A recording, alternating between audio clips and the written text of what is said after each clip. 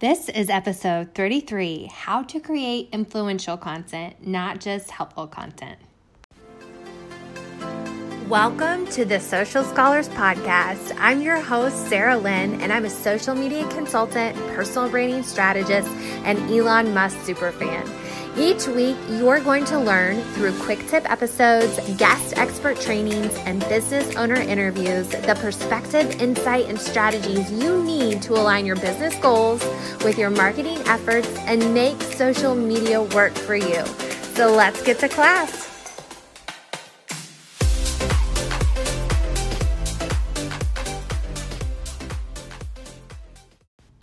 Hey there, welcome to a Friday episode where it's just you and me hanging out in this solo cast episode.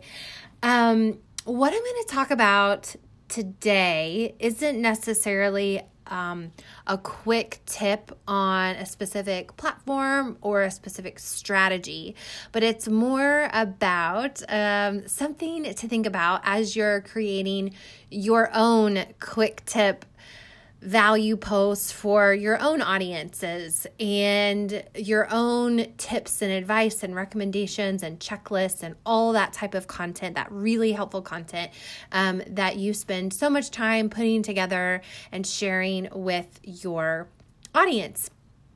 And you've heard me probably say this more than once at this point if you've listened to more than one of these episodes. And I talk a lot about the three types of content to have in your feed. And that's value content, connection content, where you're connecting, you're sharing your face, you're sharing your stories, you're sharing analogies through your own experiences, letting people know more about the person behind the logo or the brand. And then the third type is promotion content, and that is absolutely talking about your offers. That's also sharing customer and client testimonials. That's maybe driving people to a free resource to join your email list or to join your pop-up Facebook group or to join a free challenge you have before a launch. So, but where you have a call to action for people to either buy something from you, join you, or get in on something that you're promoting and talking a lot about. So those are the three types. But the one thing that I don't think I talk about enough, at least publicly, and this is something we get into in more detail, much more detail, when I'm working with clients one-on-one or in my group coaching program in the past, is in the value content category, that first one. A lot of times I'll talk about that being tips, advice, additional resources, mistakes to avoid, myths, the list can go on for how you want to structure that value. And I see so many people sharing just awesome lists, and always recommend, tell your reader, hey, save this post, come back to it. And there's definitely a place for those. The thing that doesn't get talked about enough that is highly valuable, but maybe isn't as black and white that it's valuable, is talking about the beliefs that your community has as to maybe why they haven't taken action on those tips and advice and recommendations that you've made over the months or years that you've been sharing those. And most of the time, and maybe why they haven't invested in themselves, or maybe even why they have and they still haven't taken action. And a lot of times that has to do with the beliefs and the stories that they're telling themselves. So it might be something like, in my case, it doesn't matter if I'm talking about 5 tips for live video, if the person that is reading that doesn't think that they have anything good enough to say. It doesn't matter if I have the 5 most awesome tips for going on a live video if the person that is reading that doesn't believe that their voice isn't so annoying that they're gonna repel people. That, they're afraid of being judged, and people are going to either say, like, who are they to do this? Or they're going to judge what they say and how they say it on a video. So for me, making sure that I address those beliefs, those stories in my content that I'm sharing on Instagram, that I'm sharing on Facebook, whether it's posts or videos, is just as important, if not more important, than all the tips and the tricks and the advice that I'm also sharing.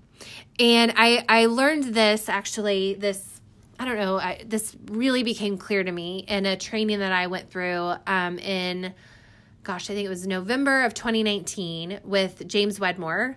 And he talked a lot about how to be influential. And it's not just a matter of sharing the best tips and tricks, because at this point, there's very little that hasn't already been written about on the internet somewhere that somebody couldn't just pull up on Google this very second. And you sharing that value still has a place, because the way you're going to say it is going to be very different. You're going to attach a story to it. Hopefully you're going to make a unique analogy to make it memorable. So there's lots of things that's going to make you're going to be able to put your own touch on that list, but also there needs to be space in your content calendar where you're addressing those underlying beliefs as to why they actually haven't taken action. So, an example, I've worked with a couple of health coaches, nutrition coaches, fitness coaches in the past. And so, it doesn't matter if they list, 5 healthy meals to get started with today. If that person doesn't believe that, weight loss is possible for them, or that somebody else has maybe had success with that. And so that would be a great reason to share client success stories, not just to show like how you as the health coach can get results, but also what's possible. Even a dating coach is somebody that I've worked with in the past. So yes, give your best tips for online dating. Makeup tips for a night out on the town, like whenever we can go on the town, or makeup tips for your Zoom call date. But that's important and that is useful for sure. But then it's also like if somebody hasn't set up a date yet, or if somebody hasn't, gotten the courage to jump on an online dating app or website, and they want to, right? If they don't want to, they may not be for them. But if they're wanting to and just haven't been, like, why? Is it because, why are those reasons? And talk about that. Or what are the beliefs that keep people from taking action on all the advice that you share?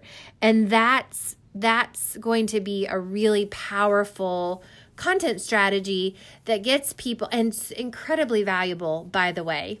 Like, how valuable is it for somebody to kind of like bring to light a story that you've been telling yourself for possibly decades, or months or weeks, but most of the time these are like some deep-rooted things. And it doesn't have to be, but most of the time it has to do with not feeling good enough in some way, in some context, or looking stupid in front of others, being afraid of being judged, other people's opinions. Like there's some pretty common reasons, but they are obviously seen and show up in different ways depending on the context. Are we talking about dating? Or are we talking about nutrition? Are we talking about,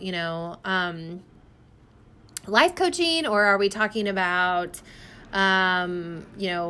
buying your first home, or whatever it might be? So lots of different things, but people typically have similar beliefs, and they come up maybe as objections, that it's not possible for them, that type of thing. So that would be something to think about, to start kind of maybe journaling on, write out, what are some of those beliefs that you think, like, if you shared the hottest tips on planet Earth about whatever it is that you do, why somebody may not take action on them? Like, what are the beliefs that maybe is keeping them taking action on those, or for taking even a small step in that direction.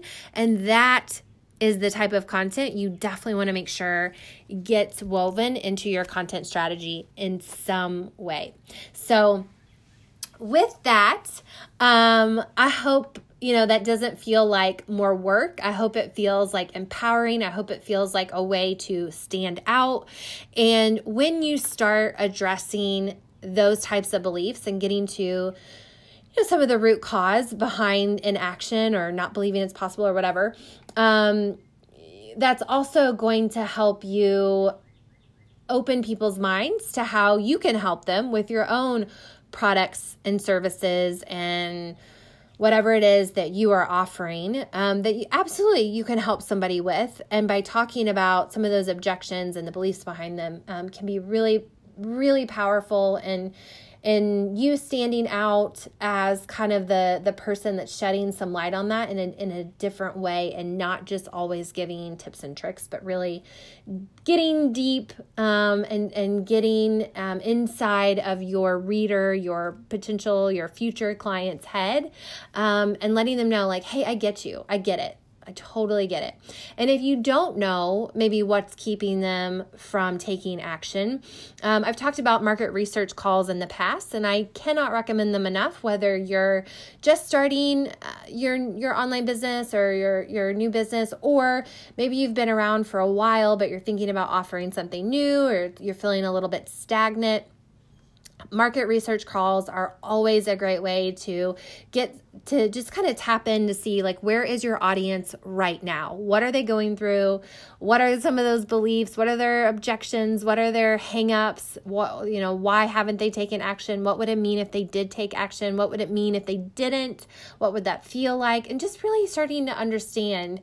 And then there's your content strategy right there with that. So I do have a question, what do you call it? Like a question bank that I would be happy to email to you or send you on Instagram DM. If you want a copy of that, you obviously will have to change your questions to match your industry and to make it applicable to you, but that might be a really helpful place to start, just to give you some inspiration and ideas for questions. So if that is something you just don't know where to start on, but like you want to try and get out there and talk to your customers and audience more, let me know, and I'm happy to send that to you in an email or a DM.